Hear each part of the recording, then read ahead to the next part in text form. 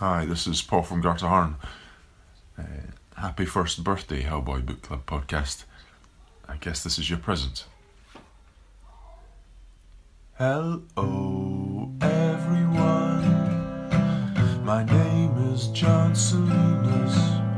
I've been blessed with a great big podcast based on Hellboy. So get out your trades and floppies. Get out your hardback copies. Digital print is fine. You can read along in time. This is the greatest podcast. This is the greatest podcast. This is the greatest podcast based on Hellboy.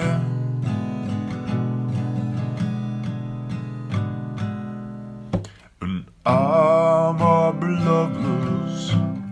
I say all the things you might think it harbors. This is the greatest podcast. So get out your trades and floppies. Get out your hardback copies. Digital print is fine. You can read along in time. This is the greatest podcast. This is the greatest podcast. This is the greatest podcast based on Hellboy.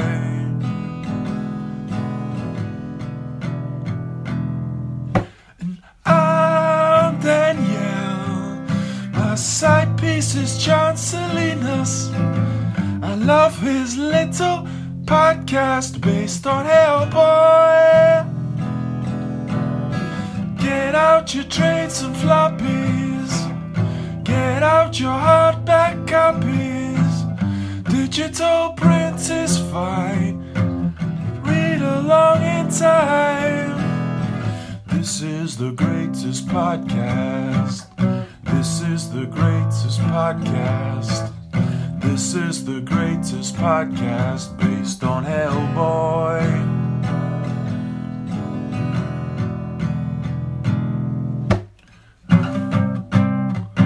Read a story, we talk about it.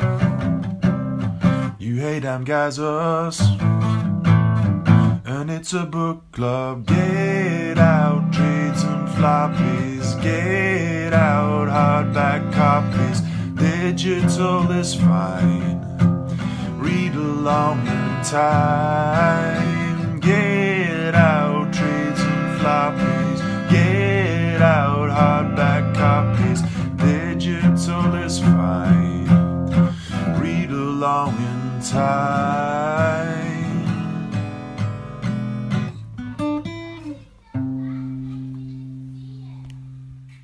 Yeah. Aww. Wow. Thank you so much, Paul from Gardaharn. So sweet. We've been listening to it, and I still, every time I hear it, it's just, oh my God, it's so sweet. It's such a really great song. Yeah. I really can't believe it. Thank you so much, Paul. Yeah, I had to come in and cut this in because this episode was recorded directly after our last episode. Before I got Paul's song, I actually got this song while we were on vacation in Paris, and I'm not going to lie, it actually brought tears to my eyes. Yes. And then so when we got home, John was like, we got to put something in about this. And yeah, absolutely, because it's very sweet. And I really wanted to share the song with everybody else so they Yeah. could enjoy it also for our birthday episode. Yeah, how thoughtful. When I showed it to you, you said something that really resonated with me. Oh, yeah. This has become quite a community, and it's become so important to so many people. Yeah. I think that's really special. Really, I do. Yeah, and I want to say also that it's definitely helped with my well-being as well. Yeah. I'm sure we'll talk about this all a lot more when we're back together next week with Matt and Aubrey. Yeah. But I just wanted to express some love for that damn guy, Paul from Gardaharn. Yeah, absolutely. And that's it right there. We've made so many friends. Paul from Gardaharn. Yeah. He's writing these incredible songs. It's so touching. And, Matt Strackbine, and he's drawing all these amazing drawings, and it's very special. When I got the song, I forwarded to Aubrey immediately. He was in what I imagined to be a very boring meeting at work, and I told him, you need to hear this ASAP. The next text I got from him later said, holy shit, I just got a chance to listen to the song, fucking tears of joy as I'm driving down Westheimer. I love it. So thank you so much, Paul. And you're a great songwriter. Yes. I'm not just saying that because you wrote a song about us. It's catchy We've tune. been singing it all around the house. And so John's going to say some more things. Back to you, John. Second thing I wanted to talk about is another raffle over at Mike Mignola's Art on Facebook. I've been out of town, so this is the last week to enter. Hopefully you're listening to this episode soon because the cutoff date is August 3rd, 2019. You could win the new 25 Years Mignola sketchbook or a Hellboy 25 Years of Covers signed by Mignola or an amazing screw-on head pin from Skeleton Crew. Each ticket is only $1, son, so go to Facebook, find the group Mike Mignola's Art on Facebook, join the group if you're not already on there, and click on the announcements to find the details for the raffle. All funds in excess of the prize cost will be donated to the Comic Book Legal Defense Fund. The Comic Book Legal Defense Fund is a nonprofit organization dedicated to protecting the First Amendment rights of the comics medium.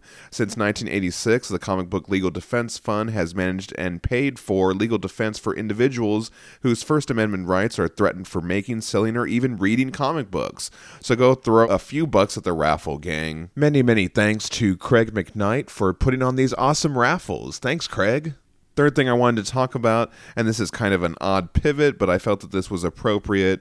This Abe Sapiens series is pretty intense, and it deals with some subject matter that you might not want in your day-to-day.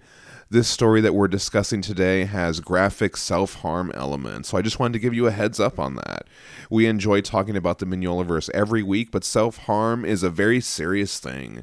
If you or anyone you know is struggling with thoughts of self-harm, please get help.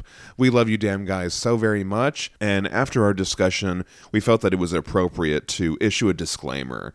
I know that's kind of a weird segue, but we just want all of you to have a good time listening to the podcast. Lastly, there was a nice outtake on this episode. I thought it was kind of cool, so I put it at the end if you want to listen to it. Just a cool little moment that was captured while I went for a pee break. Thanks again for a year of friendship and love. Can't wait to see what this next year will bring. Enjoy the show. Reading Hellboy comics and talking to our friends. Hellboy Book Club. Hello, everyone. Welcome to the Hellboy Book Club. My name is John Salinas, and I'm here with... Ari Lois. And I'm Danielle. And I'm Matt Schreckbein. Hey, Matt, you're back again. All Yes. right. We're actually recording this episode just after the last one aired, so we're banking episode because I'm going to be out of town, so I appreciate you guys sticking with us. We'll be back to our regular recording schedule next week. And so that's why we're not getting the hey damn guys. Well, no, I right actually, away. what I did that, yes, Yeah. You're right. We are definitely behind on the listener feedback, so that'll be different. But I actually took some of the stuff from the last episode and put it in this one so we could still have a section in there. Yeah, I'm just saying if there's any new hey you damn guyses, we haven't talked about it right now because it's in the future, but it's in the past. So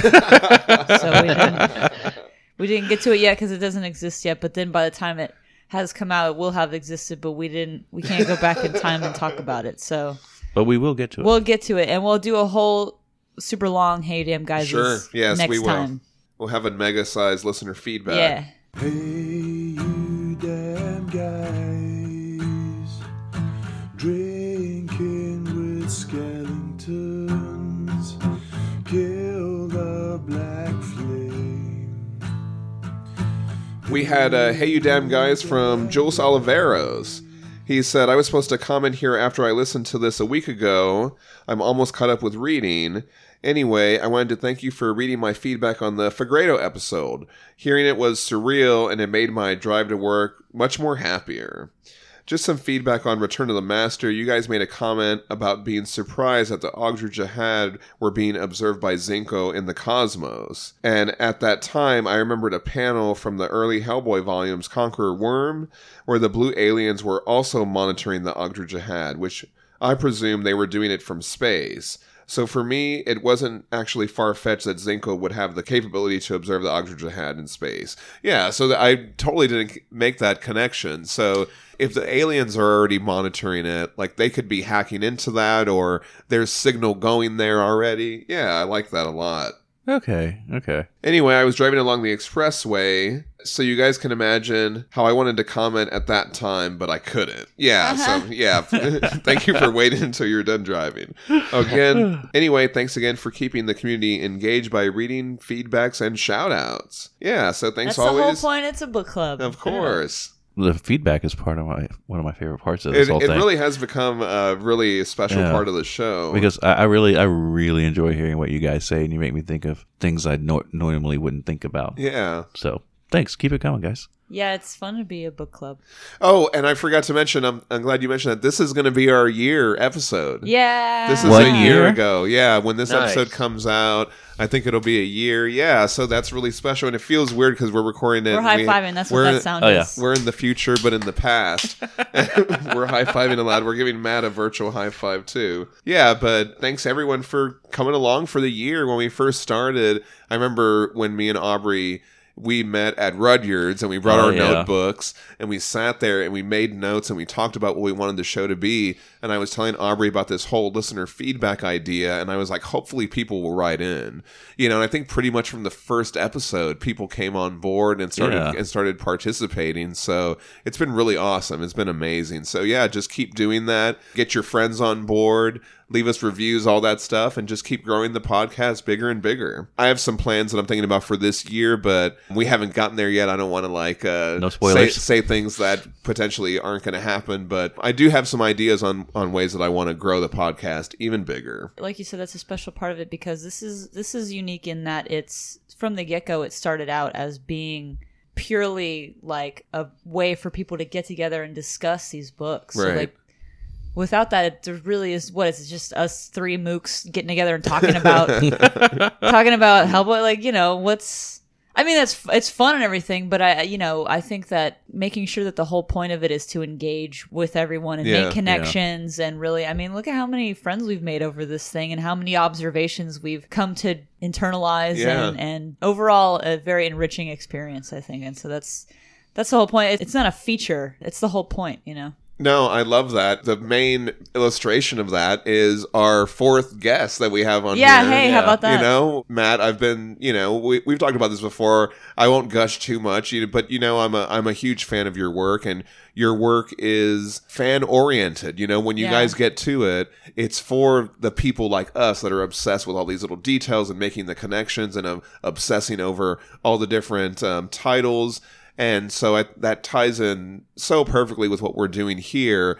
And to get you to write in and then come on the show and then send us some of your art. Still can't believe you sent us these fucking pages. It's been amazing. Man, since the first time that cool. the first time that you drew us or whatever, I was like, wow, this guy, he worked on BPRD, and now you're here on the show with us every week. And so I just think that this is I never thought that when we started a year ago that we'd be talking to you and have you on the episodes and be coordinating, and it's just so awesome. So anyway, it's been great. Well, I appreciate all that, and it's just a real meta experience. It's very cool, and you gotta love that these comics have inspired so much from the fans and the readers that here we are, like, keeping it alive, keeping it going. Oh, right?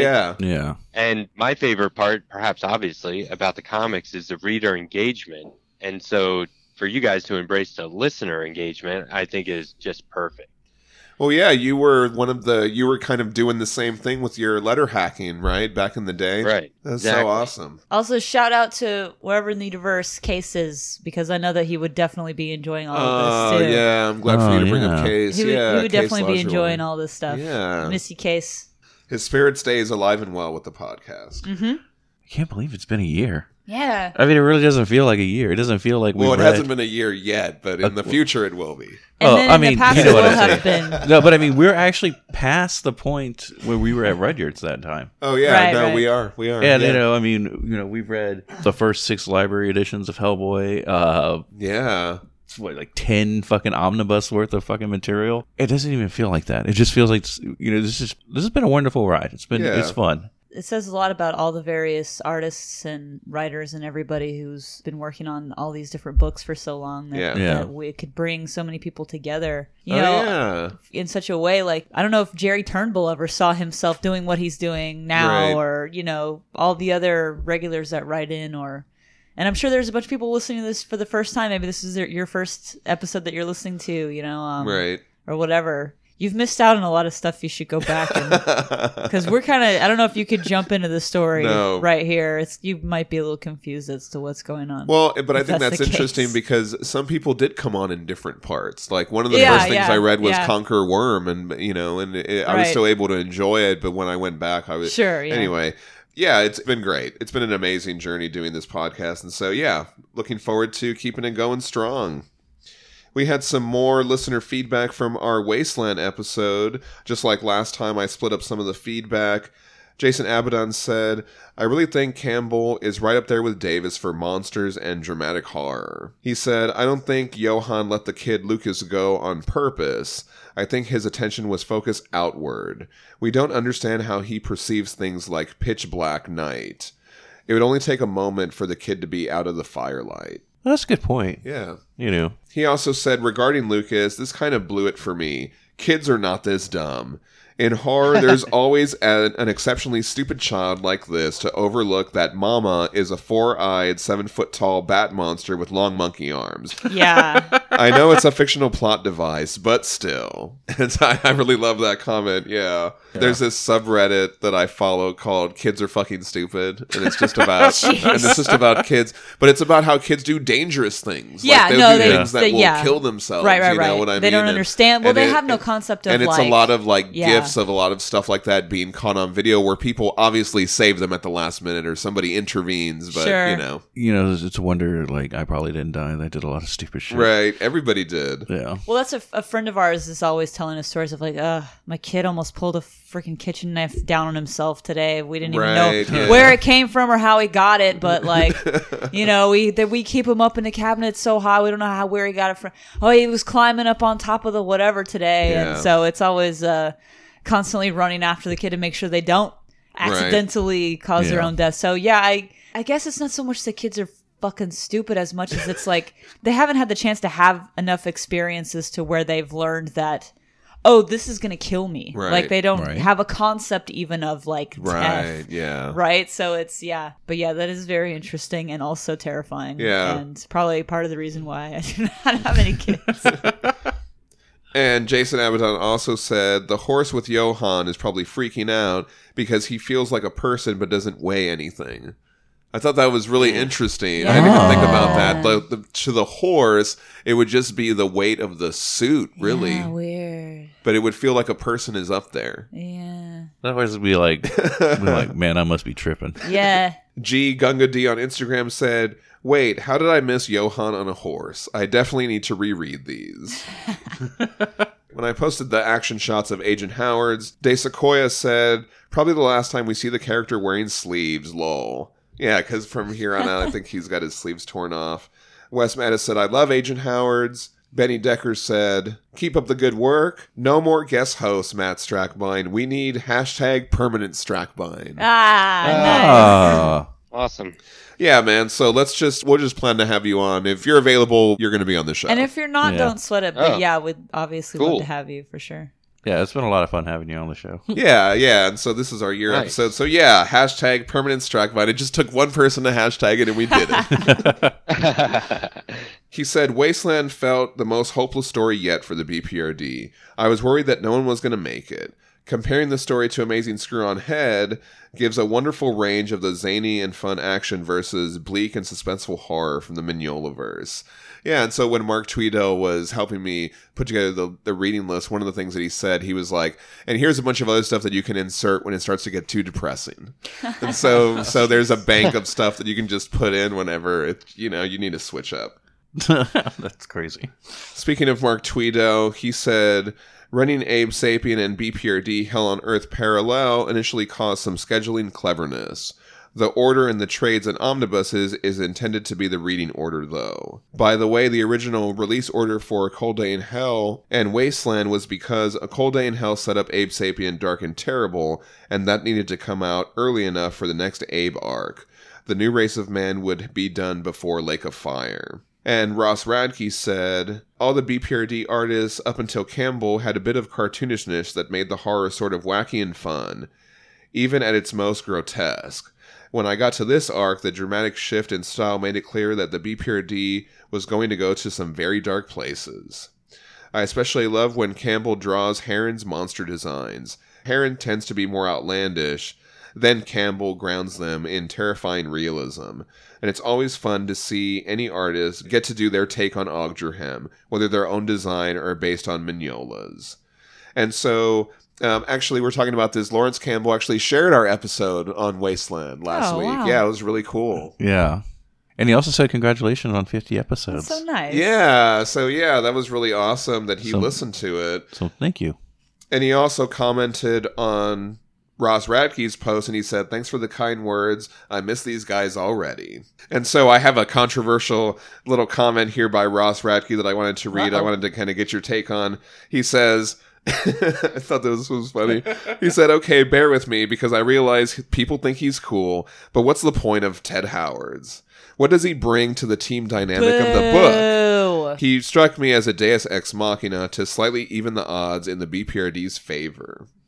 Yeah, so what'd you think of that comment? Boo! Ted Howard's is the greatest.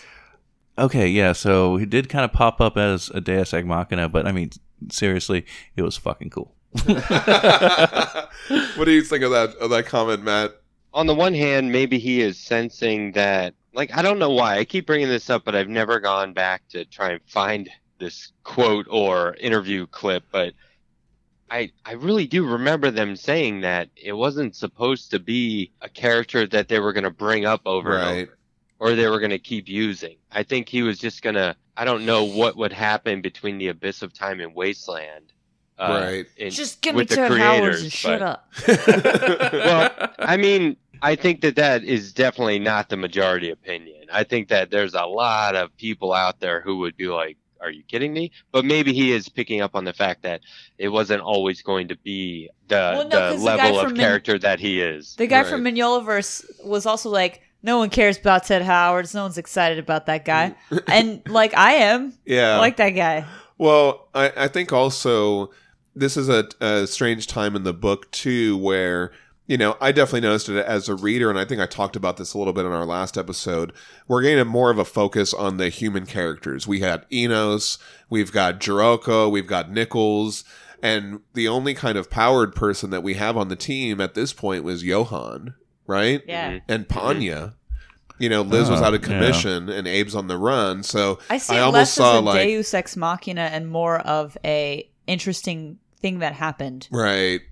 Because in the grand scheme of things in this story, a Deus Ex Machina would be like, and then all the monsters die at the end. Like, everyone's okay, and Hellboy came back to life and killed everybody, and it's fine. Right. So, like, just having this guy show up in this one room to kill these dudes that are just kind of local to this area, I don't know if it's so much a Deus Ex Machina, but even if it is, it's fine. Shut up. I love it. So, well, I mean, it kind of is because it's like he showed up and saved their bacon. I know it is. But I agree. It is so good. I love it. I enjoyed the hell out of it. Here's my take on it is, so much bad stuff happens randomly in this universe. Much horrible shit. There's so many horrible stuff that's just happening. Thing that's good? It's got to be odds that eventually something is going to happen that's going to actually help our guys out. Like, it's only in the odds that, okay, you've got Zinko with Project Ragnarok, you've got the vampire thing and the fungus thing combining, you've got all this weird stuff with the frogs and the underground people in Hollow Earth with the machines. This is to balance out Roger. Yeah. Also, that's good. Also, again, we hadn't met him earlier in Abyss of Time. If he was just some random agent who just happened to wake up and just start slaughtering, he would be way more Deus Ex Machina. This time we have a little bit more And then he's like, "Hi, I'm Ted Howards. I'm from the past and the future, also." And it's like kind of like, "Oh, okay, that's came out of nowhere." But yeah, they set it up. Yeah, I mean, we got his whole story. He like touched the thing, he went to become Galdanar, so we know he knows what he's doing, Right. and he just happens to wake up. Yeah. I mean, it's the perfect time. When it is, and you're right, it is time that our guys got to win. And it's like, because for me, the reveal of like, oh, it's that room. Oh, it's the thing. What? Yeah, like, yeah. I guess I'm a huge mark. Let's be real. I'm a huge mark. And I'm that plebeian crowd that gets very excited about very simple things like that. So No, but I don't think you're far away from the regular fan base because, like Matt said, Abyss of Time was huge when that came out. Right. That 2-issue arc hit me over the head. Like I was just like, "What is this?" Yeah. And I want more of it right now. And all the rest of the fans did that too. I'm also a very Professor O'Donnell. Right. Like, oh, it's all connected. Time is an illusion. Whoa. Oh yeah, Like, so you know what I you mean? tie So into that concept right away. I'm such a huge mark for shit like that. Oh, yeah. Like I get it. Oh, Deus Ex Machina. Oh, it sucks. Sometimes it's all right though. Like Yeah. sometimes I'm okay. Well, I with mean, it. it's just I just think of it as like another storytelling device. It could be done Yeah. good, it could be done bad. We've had the reverse of that though so many times. Yeah. The it's dark true. twist. You know, how many of those can we endure? Exactly. Give us one. Exactly. And last little bit of feedback here, and then we'll have a mega-sized feedback later. At Rev Andy Carlson said, Lawrence Campbell, goddamn. Yeah, so I thought that was a good sentiment. Yeah, sure. Yeah. Especially I with was all waiting that. for there to be more, but there doesn't need to be No, more. that's it. Fine. That's it. Yeah. Especially with all that Ted Howard stuff that he did. Yeah. All right, and now we're going to get to our book club episode for the week. This week we're talking about Abe Sapien, The New Race of Man. This is a 2-issue arc published in July 2013. The New Race of Man was a story John Arcudi had been wanting to tell for a long time. This is according to the Hellboy Wiki, but he felt unable to do it properly in the pages of BPRD. Written by Mignola and Arcudi. Art by Max Fumara. So now we're back on Max Fumara doing the art, and we've enjoyed him in some of the BPRD 1940s series and also the transformation of J.H. O'Donnell. I don't know why this ran through my head when I was like, oh, it's, the brothers. And all of a sudden the Super Mario show theme song, we're hooked on the brothers. Oh man, It started running through my head. it's because And now it's running through your heads. television, Sorry. television, and the internet has broken our brains, like Yes. fundamentally broken them. Colors by Dave Stewart and letters by Clem Robbins. So I really like this opening. We pick up right... You really like this opening? Because I really fucking hate it. Well, we pick up right from the events of Dark and Terrible, right? Yeah, but so, it's so we saw super Vaughn gross. getting killed, and then it picks up right there. But we see Vaughn waking up, so it almost reminds me like of a TV show where you like it opens up and you're like, "Whoa, this guy's supposed to be dead. What's going on?" Like, Oh I yeah, like no, that. I get Well, all I mean- that. I get that. But what's with Yeah. the crazy That salamander is coming not, out of his Yeah. monster? I was gonna say just a weird thing, but you said salamander. Remember, we've seen Gustav Strobel. He's got those salamanders around him. Oh, yeah. yeah. Thank you. You jogged my memory there, Yeah. Aubrey. Thanks. I fucking hate it. Isn't it cool that this comic is day to day? Yeah. Right? Have they skipped a day so far? Do you know what I mean? It's like doesn't feel like it. this is the evening from the last comic, Oh yeah, the last issue. They It's pulled like- up in the carriage and they got him, and then this is Yeah, so it's just like, when Abe was at the church, he woke up like the next morning. right, yeah, And then the battle, and in my mind, this is the same day. yeah. No, you're right. It's So- that evening. I'm not saying it's not excellent storytelling, because it is. And opening up on some action that you're like, whoa, what's going on? That's always super good. It's just, it's Yeah. horrifying. It's horrific. Yeah. So the artist did a wonderful job of creeping me the fuck out. And so, one thing I thought was interesting when you look at the sketchbook, Max Fumara is talking about this panel where we flash back and seeing Vaughn getting killed again. And he talks about that he started working on this issue before his brother started working on Dark and Terrible and got to that page. So he actually got to draw this first, and then Oh. Sebastian had to draw it like him for his issue. I wonder if that's a brother thing. Like, I'm going to get to this first, and now you got to draw like I did. Oh, I bet there really was something like that. I hope there was. We get this messed up hole in Vaughn's chest, and like Aubrey said, this weird salamander pokes its head out. And then he somehow falls from the carriage. I took it as that they threw him out of the carriage. Like, they're like, that happened, and they're like, all right. They chucked him out. Oh, okay, right. Because they don't know what he's going to do, I guess. I think they just don't give a shit. I think he healed him. Yeah. In a weird way, because like, you see, like, when it's popping out, it's like rippling, and then he hands him his glasses and sends him on his way. It's almost like he came back to life and fell out. Yeah. Yeah, maybe he was just jarred by that experience. But either way, he falls out of the carriage, and they stop, and they come over to talk to him. I thought I died, Vaughn says. You did, Strobel responds. The vagaries of resurrection denied Willis the power of speech. I guess Willis is that other creepy dude that we saw him with earlier.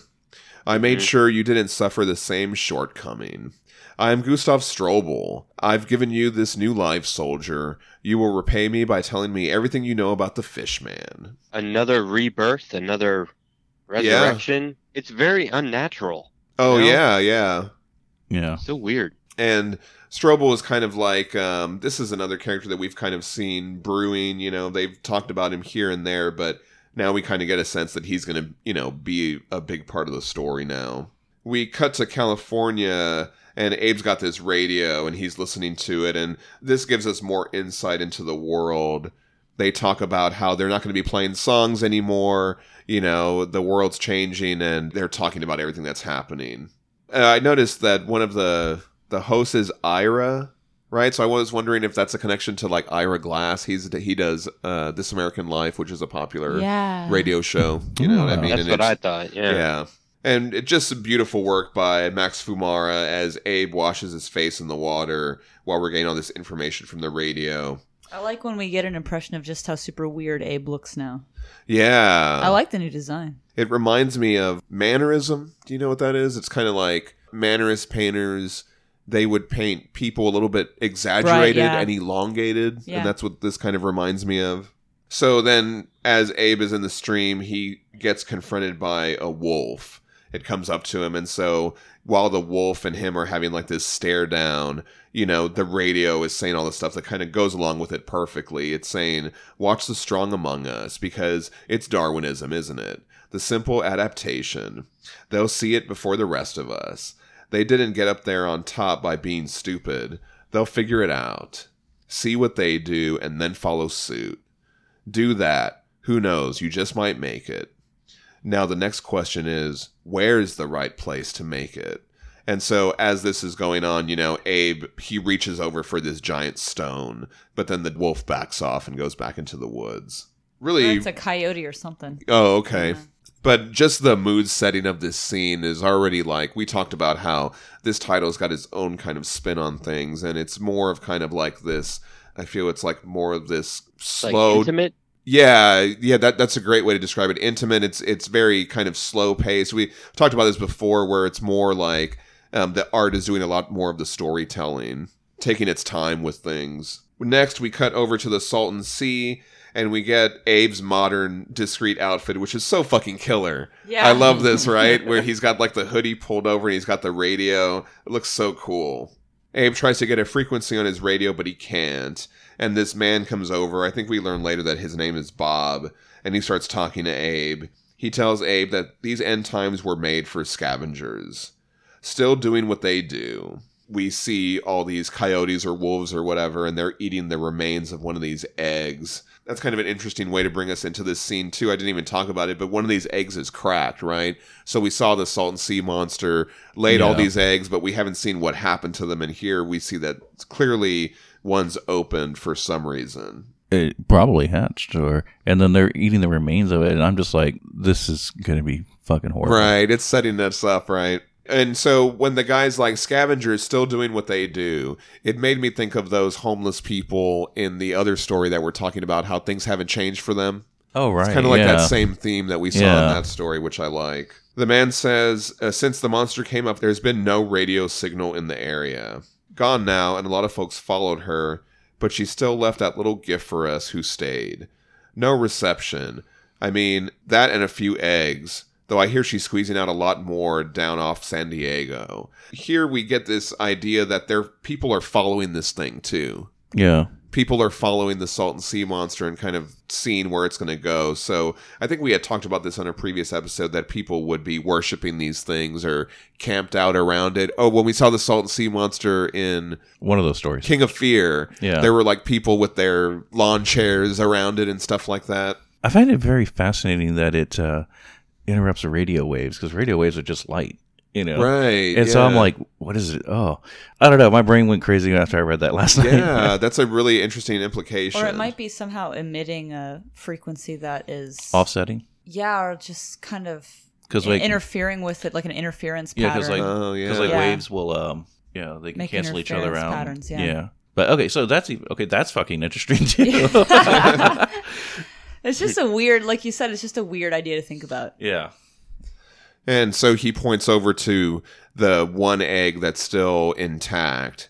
He said, this one's enough to bring a whole new crowd of crazies to pray to it. And we see people's tents around it and stuff like that. No offense if you're a believer of that stuff, he says.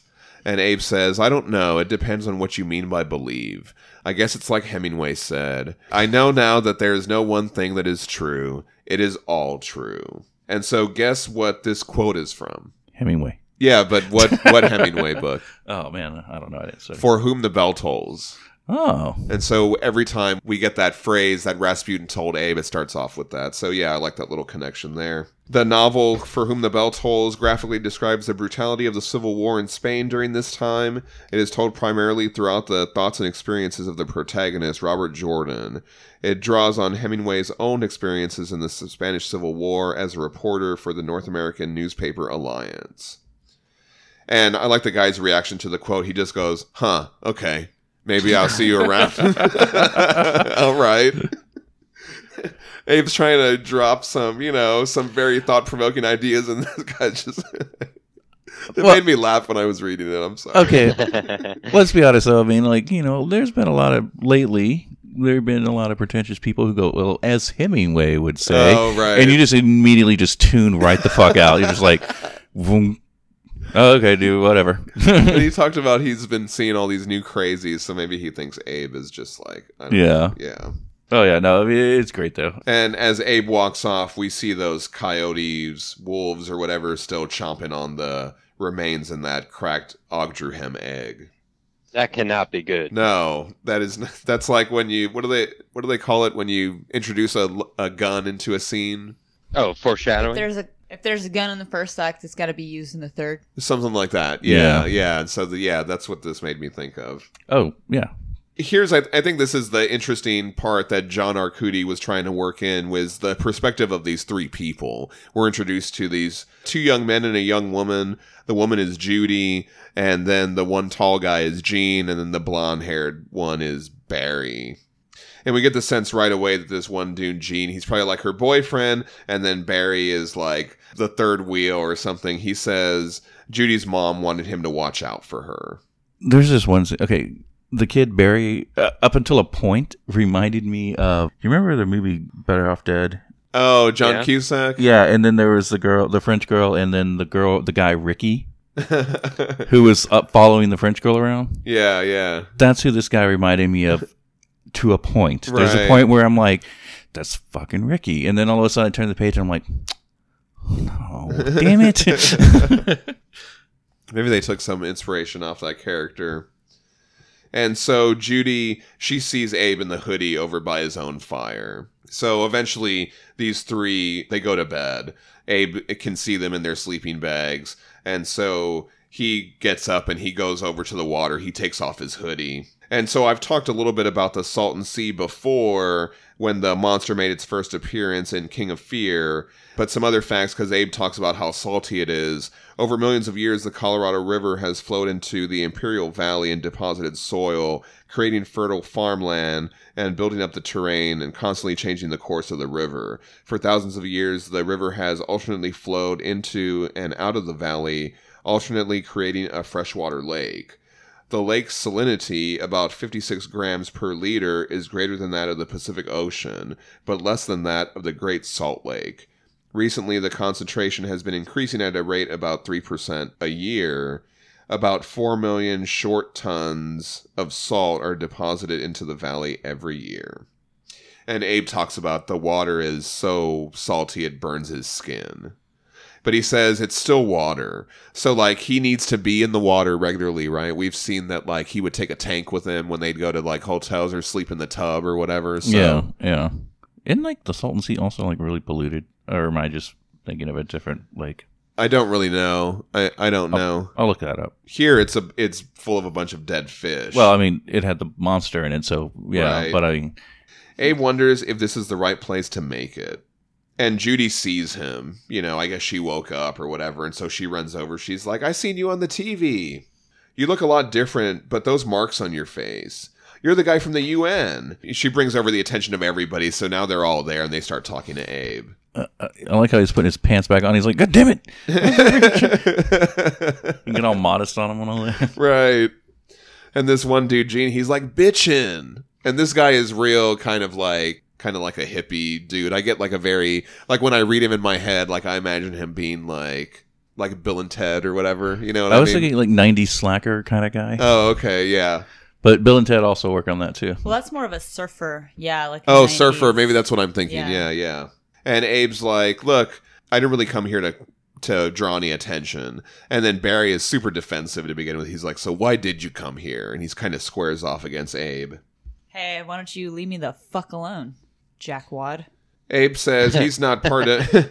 So they go over, and so this is kind of cool. You know, these people, they give him some food. Abe's like, oh, you know, I haven't eaten since yesterday. And he also says that it feels good to not be seen as a curiosity.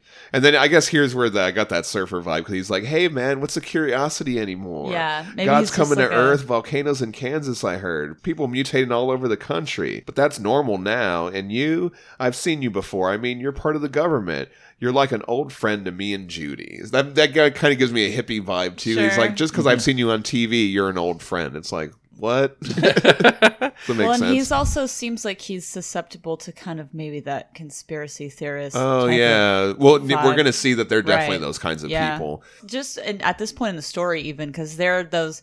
That guy was here earlier, and he was like, "Oh, these weirdos are camped out around this Yeah. thing, worshiping it or whatever." And then it's these people. Sure, so yeah. He's like drawing this thing in the sand, and it's just all very, Oh, yeah. They show them drawing all those symbols. And I saw you, Aubrey, focusing in on this page where they're sitting around the fire. Mm-hmm. That's a beautiful work, again, by Dave Stewart. We talk about that on every episode. Yeah. It's just a great panel. Yeah, it really is.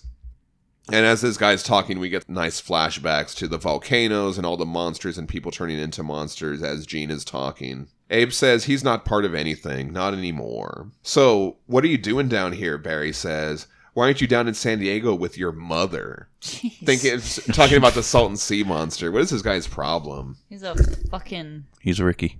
But Abe's, he's calm through all this. He says, I'm used to that kind of attitude. You look at me and think that I fit right in with what's going on now. But I told you I'm not part of anything. It's all alien to me, and I've been trying to understand it myself.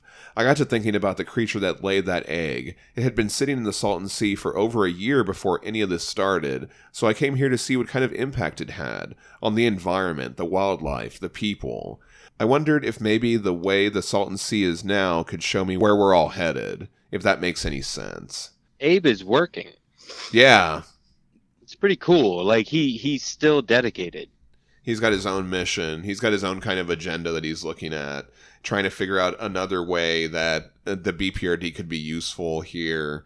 And I like how we get this symbol that they're drawing in the sand. So it's kind of like looks like a traditional Jesus fish kind of thing, but they've drawn those lines on it. So now it kind of looks like Abe's head instead of that. Is somebody going to make a religion around Abe? Yeah, so, and we talked about that too, I think, on a previous episode, how people would make up their own new religions around this kind of stuff. And so I think this is really interesting. Earlier, when we saw them drawing in the sand, they were drawing other religious symbols, and so now they're drawing this one too. And so there's some great stuff in the sketchbook about it. We can talk about it when we get to the end, but Mignola did a different design for this. But Scott Alley says when Fumara came up with this one, they knew that was the one they wanted to go with. Oh, that's cool. Yeah, and so after Abe makes that little speech, this one dude, Genie's like, hear that, baby? He's looking for answers just like us. He's just another pilgrim. And Abe's like, well, I don't know about a pilgrim. Yeah, why don't you fucking cool it? Yeah, he's more like a detective. He's not on a pilgrimage, dude. Yeah. I almost think like treating Abe this way is like asking a punk rock musician for an autograph. Right, yeah. They're like, you just get the fuck out of here with Exactly. that. That's a great comparison. Yeah. Gene says that one of the eggs cracked and the creature from it went out into the water. And so we see a little flashback of this, and then we see this like fish-looking Ogdruhem thing in the water. Judy thinks it'll be like the Ashvins. And so the Ashvins are two twin brothers of Hindu mythology, sons of the sun god Surya. They may also be referred to as the Horsemen, and they are forever young, handsome, and athletic. They are considered the physicians of the gods. Gene says they'll rule together. So that is, he's making that comparison there. And Barry just says, that's a lot of bull. He's not having any of this stuff. And so Abe is like, you're obviously no pilgrim, Barry. Why are you here? What it be to you, he says. And so Gene tells him that Barry just followed Judy down there. And we kind of get their backstory, too. I think this is kind of interesting. We get another look at how society is reacting to all of this. And we get all these little sprinkles of details that I really like. Similar to Wasteland, they help flesh out the world. And so they worked at like a warehouse store called Cost Cutters. And we see Barry with his box cutter there opening a box. We see Gene and Judy talking about all the crazy stuff that's happening. They're like, oh, pretty wild. They're watching the Salton Sea Monster at the end of... See the Zinco, A Better World poster? Yeah. Oh, there it is again. Yeah, great. Thank you for pointing that out. Awesome. It's kind of like how Amazon owns Whole Foods. Right. Yeah. Okay, so you know how right here where he says, Gene is asking Judy if she wants to lift home? She's like, sure. And then Barry's back there, Judy, your mother killed me if I let you on that thing. This is where I thought of Ricky from freaking Better Off Dead. Oh, okay, yeah, exactly. But I do like this idea. I very much doubt he has a British accent, though. I can't do the accents at all. It's probably more like a. I was trying to be all more snooty. Right. Oh, but he's not a snooty dude. He's like slangy, isn't he? I don't know. I mean, he's probably very 90s, but it was just the way it's the way the character said it. He's spoken Better Off Dead. Is how I heard it in my head. Right. Yeah. I do like this idea, though, of you talking about how Amazon owns Whole Foods. Yeah. Like, Zinco probably owns... Because if they have that poster up in there... Zinco probably owns a that ton means of shit. that... Because they can't have just regular posters. No, why They would have anyone just put up a Zinco poster? Exactly. Yeah. So it has to be associated with the business. That is such a good point. In the flashback, Gene also talks about when they saw what happened at the end of Return of the Master. So the Salton Sea Monster got up and it laid all the eggs and it started marching towards the coast. And so Gene is like, when things really started getting wild, we knew what we had to do. And Judy's like, let's go. What in the fuck are you talking about? So, I would just make sure I had enough, like, suicide pills. Yeah, but you're rational. Right. These guys are like, we're going to go worship this thing. Yeah, I know. Right. They're like, we're going to quit our jobs. And so we see that they have some crazy adventures as they head down there. I kind of like this page. We see them on the motorcycle and they're like shooting monsters and Barry's like running over people or whatever, the monster people. I joke about it, because I know that we're all friends and stuff Right. like that. And so I don't necessarily think about that all the time. Sorry. Sure. That's okay. I took it as like a spy thing. Yeah, like I personally, and this is just me, and I know that a lot of people are sensitive to it because they're going through a time where they might currently be having suicidal thoughts or something. But I personally, like, if a fucking atom bomb goes off and I get radiation poisoning, or if monsters crawl up out of the fucking ground, I wouldn't want to try and survive the apocalypse. I'm not doing the road. I'm not doing that. But look how many cool adventures they have on their motorcycle. On the road. Did you read The Road? I'm not doing The Road. I have thing. read that book. Yeah, That is- I'm not going to do that. I don't have the wherewithal or the strength to go through that. And I don't want to. That's probably the bleakest thing I've ever read. Yeah. I think embracing this world is pretty suicidal. Right, Yeah. in of itself, yeah. And as Gene is talking, he talks about how Barry's just there to save Judy. But she says, I don't need saving. This is my salvation. And Abe's like, really? Because what you just described, that didn't sound safe to me. And so Gene is like, oh, you ever read the Bible, man? You know, there's some messed up stuff in there. I'm here for enlightenment, he says. No, dude. No. Like, sorry. All right, man. No. Abe says, you have your way of looking at things, but what can I say? These creatures you're talking about aren't gods to me. And so Barry says, why is that? That sounds like some Nine Inch Nails lyrics. Right. Sorry. You your own god? And Abe's like, that's not what I said. I don't know any more than you do or your friends here. In fact, I'm a little worried about your friends, just like you. So I like that little line where he says to Barry, because Barry obviously doesn't think that any of this is right, that they're believing. He said that was bull earlier. So Abe's like, I'm kind of on your side about things. Yeah, he's trying to be like, look, I'm sincerely worried about people in general, and especially your friends, and I'm like you. Right. I'm concerned about him too, but he's not having it. Yeah. And so he says that he thanks him for the food. He says that he needs the water. He needs to go get in the water. And they're like, can we see you tomorrow? And he says, if I'm still here. And so at this point, Barry starts to go off on Abe. And he says that he's acting like he's just like them, but he's a goddamn monster. He starts saying all this stuff. And so Abe's like, that's enough. And he goes, I'll show you enough. And he comes at Abe with the box cutter. And Abe just grabs him by the neck and he picks him up. And I love this panel where he picks him up. Like, he's all ripped and, he's strong. And it's so cool. Such a great image. And he just says, Barry, I don't want to hurt you. And then Barry slices Abe in the arm with a box cutter. And the panel is all red as he does that. And Abe just throws him aside. I like how he's just so calm about it, too. He's like, Barry, I don't want to hurt you. Right, yeah. There's no, he's not yelling or screaming because you can tell from the word bubble. Yeah. Yeah. As soon as he throws Barry aside, Judy comes over and she tries to attend to Abe. And Barry's like, stay away, that's the serpent. And she goes, shut up and go home. I don't want you here anymore, you psycho. And he's like, but. And so she just yells at him to go home. And then Gene jumps on it as well. So then Barry just walks off. And she apologizes to Abe. They wrap his arm up in a bandage. And Abe says he really needs to get down into the water. And they're like, we'll change the bandage tomorrow. And he's like, I don't think so. And he's like, I think I just better move on. So at first he said that they could hang out the next day. So she's all upset by this. And so Gina says, that's all right. It's time for you to go. Safe journey. And so they leave off. And Abe goes and he gets in the water. I love the inner monologue here. Yeah, I was going to talk about that. Abe thinks the water burns, but it feels good too. I wanted to see the future, and that's what I found, that everything still comes at a price, and that people still do bad things and good things. Maybe that really is the future. Maybe there is no great revelation here or anywhere else. Maybe there are no surprises. Yeah, really beautiful panel work also here by Fumara. Abe looks up at the stars as he's saying all this. And we also see when he says maybe there are no surprises, we see the box cutter from Barry. I really do like the inner monologue there too. That's a great scene. It's just part of what makes this series more intimate. Yeah.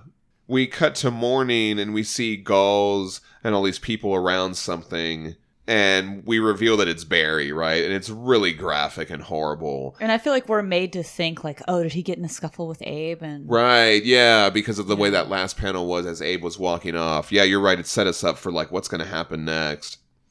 Well, his throat is slit, so did he slit his own throat or did somebody else slit it? Right, and then he's all torn up too, and so the gulls are all feeding on him. It's really gross. I mean, it starts out like beautiful and peaceful, looking at the water, and the birds, and the closer you get, the more horrible it is. That's right. And so Gene runs over, he starts to like disperse the crowd, he tells them to show some respect, it's Barry. And so this is so fucked up after we know what really happened. This scene is so shitty as he tries to tell everybody like that this is my friend and all this kind of stuff. Well, I think it just, means that, yeah, he didn't really like the guy, but he didn't want him dead. Right. Yeah. But he's lying to them. He's definitely playing the sympathy card. He's saying show some respect after he just did something really super graphic and disrespectful. And he told him to fuck off. That's true. And he did that before anyway. Yeah. We'll get to all of it. But he's got the box cutter still in his hand. And so they're like, oh, it looks like he put up with a fight with whatever, did this to him. And so this one guy that's been there, immediately he's like, but I didn't hear any fight. So I thought that was a telling line. And so Abe walks up right around this time to the crowd, and Gene's like, oh, we were looking for you. Did Barry cut you again like last night? And Abe's like, what? No. And so Abe comes across this dead body. He's like, my God. And they're like, so you didn't know? And he's like, of course I didn't know. And the other people kind of talk about him too. They're like, oh, this one can talk. He's more developed or whatever. Abe asks if anyone has notified the sheriff's department, and they say there's not a cop for 100 miles. You're all we got, Gene says. Which is another telling line. He's manipulating this whole thing right here when he says that. We cut over to Judy, and she's talking to that older guy, Bob. She tells him that it's all her fault Barry died. The old guy says, I don't believe that. It's just a crueler world now. Nobody can stop that. Over with Barry's body, they've covered it with a sheet now, and Gene talks to the other people, and they start talking about how this is karma. Barry attacked Abe and then got killed. Gene tells them that Abe would make a good leader. And so, again, there's a twist coming here, but, Gene is kind of steering this conversation to go a certain way. Judy says there was a big slug, but it's gone now. And so as she's talking about that there was this big slug, she's just looking down, and she's not looking at anybody because she's obviously lying. Yeah. You know what I mean? But when you go back and you really look at the panels after you've read it once, you kind of see all these little signs along the way, which I really like. Abe says that he believes Judy, and he's sorry he didn't take them more seriously. And this one guy, again, there's this other guy, and he's like, I've never seen anything like that. And so he says that Abe shouldn't blame himself. Abe talks to Judy, and she tells him that she's having second thoughts about the stuff that she said the previous night, about gods being in the eggs and salvation being there in the Salton Sea. And Abe can sense another motive from Gene as well. He tells Judy that he's worried about what he's telling them about him. Abe says he'll see what he can find out, and so he just starts running towards the beach. He just takes off fucking running. Yeah, he goes right through the crowd. And so he's got a mission now. The movement is so well illustrated. Yeah, I really like that. In the water, Abe thinks to himself that he's glad to be back in there. I'm the same. I am what I've always been, like the sea. Always the same, even this sea. I've never been here before, and yet it's all so familiar.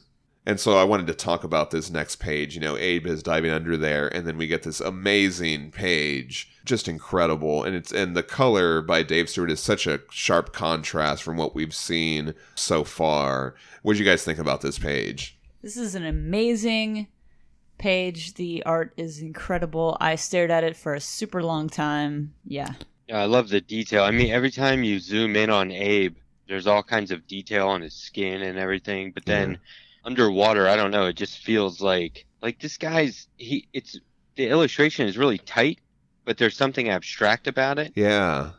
And I think when you see Abe dive in and then he's swimming upside down, I think it just feels really natural. Yeah. Yeah. I love this the doorway here. Right, and so we saw The him colors. go down towards that thing, yeah. The colors are fucking... It makes me wonder, I mean, is Abe the pod he found and it's some sort of circular thing? Right, Yeah. that's what this is, because this is what happens, right? He turns into the little thing that the jellyfish came out of. He curls up into a fetal position, and then he's the rock, and then we see Call come and discover it. And so, what does that mean to you? Is he just thinking about it? Right. Because he's bandaged. I mean, is he just imagining, I think he's constantly in some sort of weird dream state. Right. Yeah. I think it's a after effect of being in that tank for so long. Okay. This is kind of maybe the stuff that he was thinking about. Yeah, or he's just not, remember how I said they had an opportunity to keep Abe, real foggy, or maybe he didn't remember everything perfectly, but he does. So I think maybe this is their way of portraying that he's got some residual messiness. But it also really drives home the fact that what kind of reincarnation is this? Yeah. Yeah. Where did he come from? It's the weirdest thing how it transpired. I don't even know how they conceived it. Right. Because it doesn't make sense. So coming up with stuff intentionally that doesn't make sense seems really challenging. And as Abe is underwater, he's, having these weird flashback dream visions, but he also comes across this crazy Ogdruhem underwater. This thing is massive, and it's just like a big pile of just mass or whatever. I don't even know how you would describe it. It's like a fleshy mound that's split open with some tears, and then these tentacles just coming out of it. Yeah. I mean, yeah, this thing is... part of it looks like right there, that kind of looks like a face. Oh, yeah. Yeah, it kind of does look like that. Yeah. But, of course, it's probably just pattern recognition. Yeah. And we cut back to the land, and here they're all arguing about Barry's funeral. Jean says a cross doesn't belong there because they don't worship that anymore. But Judy says it's what Barry believes, so just bow your head and shut up. And so we get this panel of them just all kind of giving a moment of silence for Barry. Back underwater, Abe inspects the dead Ogdruhem. It's been dead, like everything that stays in the water for too long, he thinks. The New World can't change that. It can change death or murder. And so, this is the detective part of Abe, he's figuring this out. And when he comes back up, he immediately confronts Jean. What did happen to Barry? And they're like, what do you mean? He's like, I didn't kill Barry. And it wasn't your sea god either, was it? And Judy starts crying and she says no. Just then we see those wolves, they're all like gross and monster-fied. So this is that loaded gun that we saw earlier, right? Mm-hmm. And they're tearing up where they just buried Barry. They didn't dig down deep enough. Yeah. And this old guy, Bob, comes over and tries to break it up. And so the wolves, they start turning on him too. And so this guy, Bob, he says that those wolves things, they must have been the thing that killed Barry. But Judy says they didn't. And she falls to her knees. And Jean's like, Judy, shut up. And she's like, no, they're going to know what you did, what we did. Last night after you left, I felt bad about what Barry did and what I said. I thought we should be looking for him, Judy says. And so we flash back to the previous night. And, this is where we see that Barry killed himself, right? He, slit his own throat with the box cutter. Yeah. Which I don't even know how you would go about doing that. Yeah. That just, no. But, and so this is an awful revelation and depiction here. But when Judy was going to reveal what they did, I thought they were going to say that they killed him. Yeah. So did I. Yeah, so did I. You know what I mean? I thought that. So I'm glad. Almost worse. Yeah. Well, yeah, this is almost worse, right? Because what we're going to see, and this is what I was alluding to earlier, this guy fucking Gene, so he cuts open Barry, and then he takes his heart out. Is that his heart? Oh, yeah. He cut his heart out. And he gives it to those wolves, and he gets them all started on eating him. So that's just so fucked up. And he tells Judy, we need this to mean something. Gene had this plan to cover up Barry's suicide, a plan to make people wake up around here, he said. They would see the world as cruel, but it still had order and purpose and justice. Yeah, so this is so fucked up, how he manipulated this thing. And it's it made me feel bad because I was all thinking this guy's kind of just, I didn't like the guy. Oh, yeah. But I didn't want him dead. Exactly. And I definitely didn't want him to commit suicide. Right, or be mutilated further. And yeah, this is some incredibly dark stuff.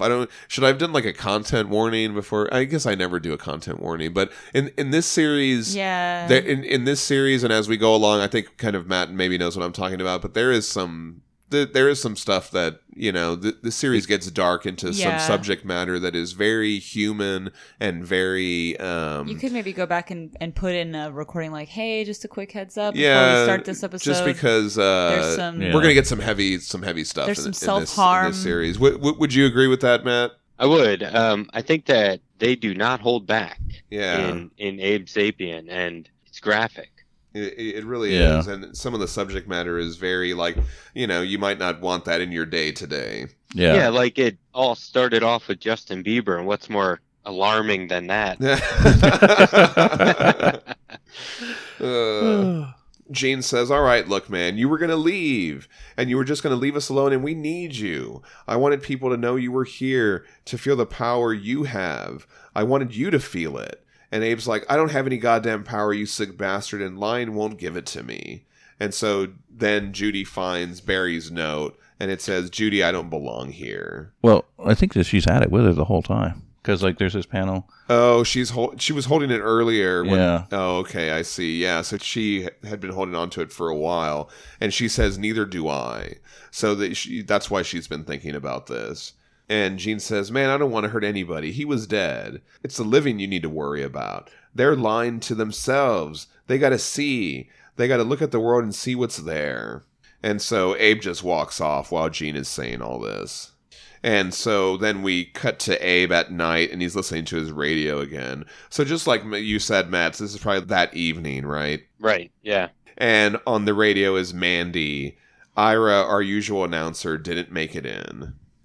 And so, again, I was thinking about NPR or whatever. They have recurring hosts that fill in for Ira from time to time. And so, anyway, I thought that was an interesting connection. Right around this time, there was an X-Men comic called X-Nations, and they also referenced Ira Glass and This American Life on one of their comics. I remember that happening. Anyway. And we see Gene, and he's quote-unquote preaching in front of the egg, and on the egg they've drawn that Abe Sapien symbol. He's saying that Abe gave him secrets. What'd you guys think of this? Weird dude. I just want to slap him in the face with a baseball bat. So just Abe walking around and trying to figure out what's going on, he's also creating something too. There's, this kind of Abe cult. You know what I mean? You were joking around earlier, but here's a guy. No, people will take anything and run with it. I mean, okay, what if like another cult had met, another group met like... the Liz cult. Yeah, and then they meet up. Are they going to fight? Yeah. You're going to have, aren't my That's gods how better than your religion God? fucking works. Yeah, that's what happens. And then Liz and Abe could be like, you guys need to fuck off. Yeah. We cut to Utah, and we see Strobel's carriage. Willis is driving the carriage, and Strobel's getting all the info from Vaughn. Earlier, he had asked him to tell him everything about the Fishman, and it sounds like here they're talking about what happened with the Black Flame at the end of the King of Fear. So it makes me think, was Vaughn there? He must have been there, right? Or I guess somebody could have told him. Well, he could have got a briefing. Yeah. They were all rescued by Shanshin, jumped in at the last minute and teleported them out of there. So he could have heard it from one of the survivors if he wasn't there. Vaughn's having trouble thinking straight. He's jumping all over the place, but he remembers that Liz destroyed Agartha and the Black Flame. She lit up the center of the world. That's what pushed these things out of the ground. It wasn't Abe. Liz started this, Vaughn says. He asks Strobel why he wants to know what's happening. Strobel says, the power that governs the world is changing. When he calls down to hell, there's no answer. The Black Flame was right. Your Fishman is at the center of things. What that means, though, will take great effort to ascertain. Strobel thanks Vaughn and says he will leave him as he found him, so dead, basically, right? Vaughn asks if he even gets a choice. He didn't want to give Strobel all those details about Abe, but he couldn't stop. Strobel says, if you come, and it will be dangerous, there is a chance you can be restored to life, to true life. But on this path, if you come, I will have your full service. The end. Yeah, so this is kind of further setting up Strobel. What did you think about this? Now he's got Vaughn, and Vaughn can't really control himself around him. So, what did you think about them kind of... I just think this is interesting how they're bringing back Vaughn in this other capacity. He's like on the other side of it. Yeah. What do you think about that? I just want to see where it goes, to be honest. Yeah. I mean, is he going to say yes or is he going to say no? If he says no, if he says, I don't want to go with you, then he's dead. End of story. But if he says yes, where would he go? Yeah. What would he do? That's interesting. What did you think about that reveal that, they're going to keep Vaughn alive and now he's going to be part of Strobel's crew like that guy Willis? Yeah, I think that Strobel is disturbingly powerful and clearly using the power of hell, I guess. Yeah. Black arts for sure. I mean, it opens with him trying to make contact with Satan. Right. Well, and murdering and kidnapping children. Yeah. Yeah, and if he can do this to two guys, can he have more servants? Right. But it was almost like he did it just to get information out of him, and now he's going to keep him, and he keeps calling him soldier. Right. Yeah. Right? So I think he has, a driver. Yeah. And like a bodyguard now. Right. Right. Yeah, good point. And I think that just kind of suits him to have servants. Sure. Because his whole thing was he wanted to be running the show. Yeah. Yeah. But so on the one hand, he's kind of pathetic. I mean, he says the Black Flame was right, which is pretty pathetic. But then he's like, you know, he has this kind of artificial environment, right? It's like manufactured. Like he's in a chariot. He's got, you know, people working for him. But what's he doing? What's he up to? Right. Yeah. So aesthetic stuff aside, he's a disturbing character. Yeah. Worth keeping an eye on. I mean, for sure. He's up to absolutely no good, and he's after Abe. Yeah, so they're setting him up pretty well for this series. He's up to absolutely no good. Yeah, that's a good one. Yeah. And so now we're looking at page 368 on the omnibus version.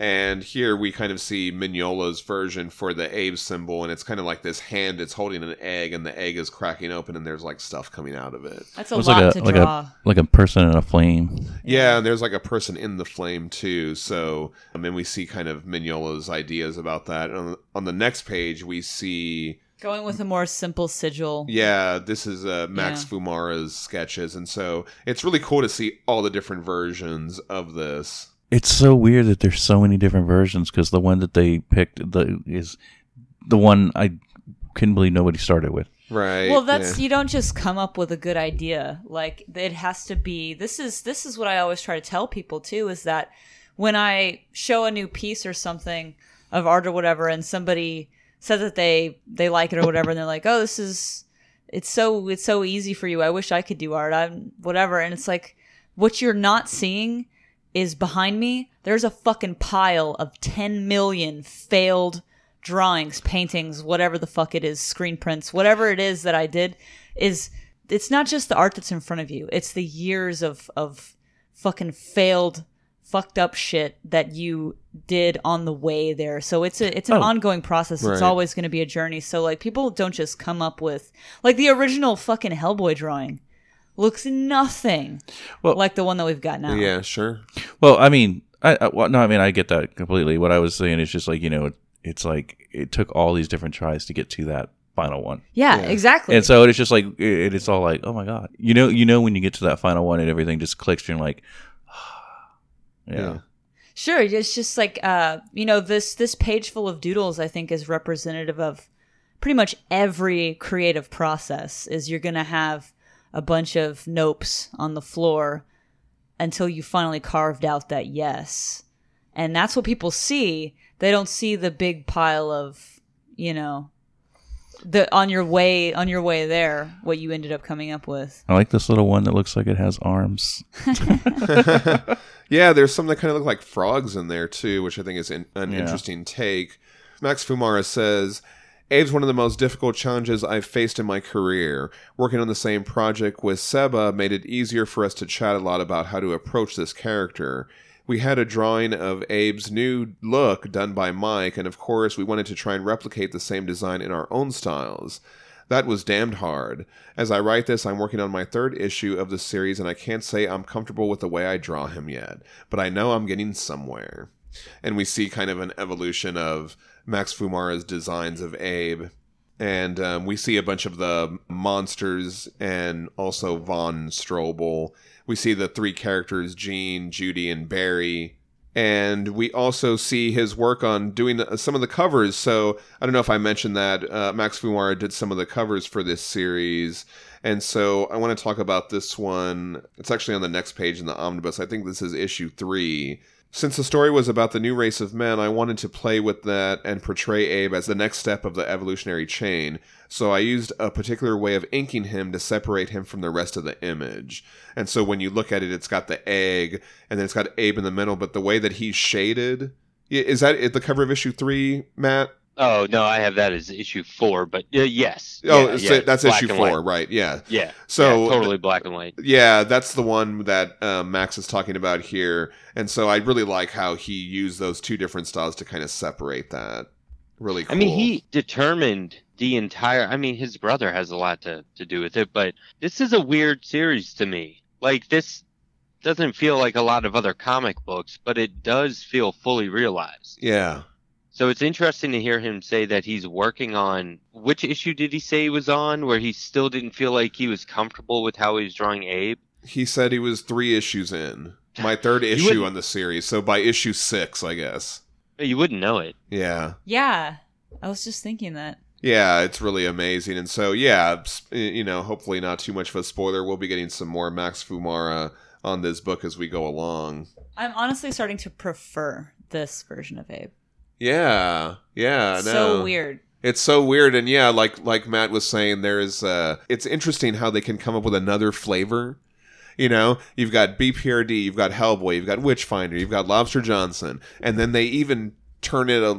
They have another take on it for Abe, which I think is also interesting. And it's its own kind of thing. I like it. Yeah, they really nailed it with this series. I'll just here's the spoiler. I love the Abe Sapien series all the way through. That's a great spoiler. That's a great way to spoil it. Yeah. Also, I saw you looking at this, Aubrey. I had to find it. There's Sebastian Fumara did a sketch of Hellboy and Abe, and then the Wendigos behind them, and it's kind of reminiscent of that mission where they first met the Wendigo, Daryl, which I think is really cool. I guess it's a variant cover for issue 4. I don't have this one. He says, "This is my humble homage to Daryl and to John Arcudi. I admire them both."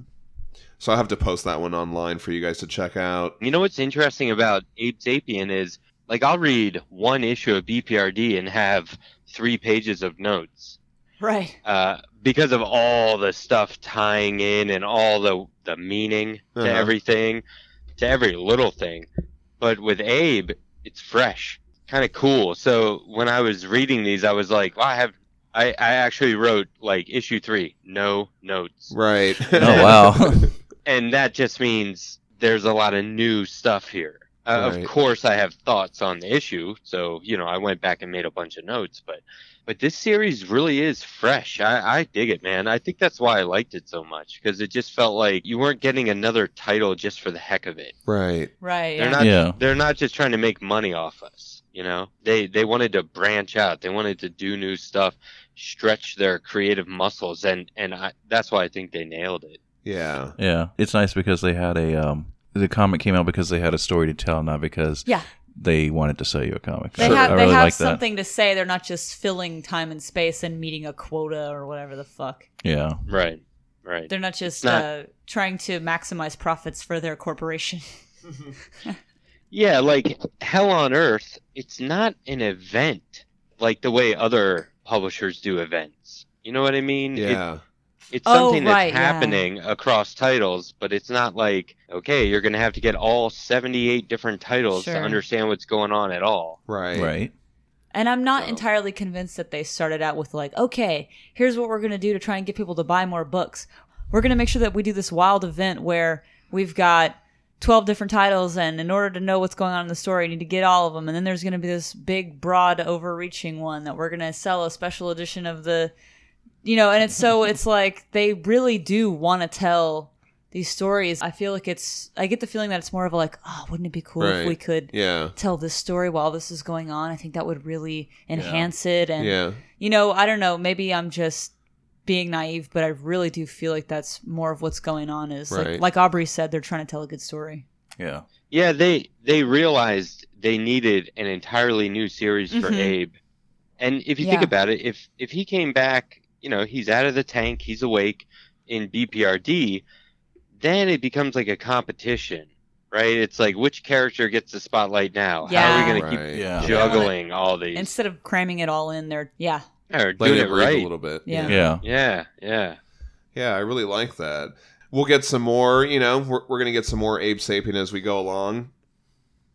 And so, yeah, just it's been a great ride for a year, and we're going to keep making podcasts. We're going to still be doing our book club, and hopefully you guys will keep writing in, and can't wait to keep doing it. So now Aubrey's going to say all the things. A year of saying all the things, Aubrey. A year of saying all the things. A whole year asking you to tell me your thoughts on our different stories. And this time I want you to tell me your thoughts on A New Race of Man. You can send us a hey you damn guys at hellboybookclub@gmail.com. Follow us on Facebook at Hellboy Book Club Podcast and on Instagram and Twitter at Hellboy Book Club. You can find the Discord link and the reading order on our Facebook page. And also be sure to check out our friends at Mignolaverse.com for all the great things they do over there. And always a thank you to Paul from Garderharn for the wonderful theme song. We love it. You can find the podcast on Podbean, Apple Podcasts, Spotify, and wherever you get your podcast from. Next week, we are going to be talking the BPRD Hell on Earth Lake of Fire.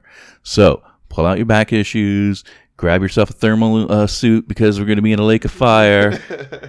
And join us next week on the Hellboy Book Club Podcast. Thanks a lot for listening for a year, everybody. My name's John Salinas. And I'm Danielle. And I'm Matt Schreckbein. And I'm Aubrey Lovelace saying, it's all alien to me. Yeah. Thanks for the year, guys. All right. That was great. We did it.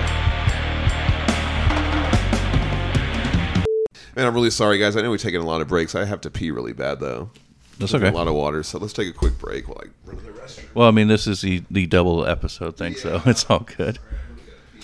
I'm going to stand up for a second. Yeah, go for it, man. Hey, Aubrey, how did you successfully quit smoking cigarettes? Yes. High five. Great. Thank you. Congrats. It's 2 months you. and 13 days. So proud of you, man. That's really Wow. tough. That's so tough. Yeah. I smoked. Did I ever tell you I used to smoke? No. From 13 to 23. Oh, jeez. And I quit by getting pneumonia. Ooh. That'll do it. And I was able to like kind of wean myself off because I couldn't breathe anyway. Yeah. Yeah. But Jeez. it wasn't easy.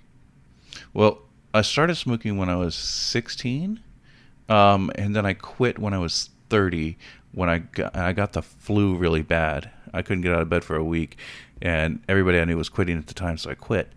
And then 5 years later, I started up again. Yeah, it's tough. Yeah.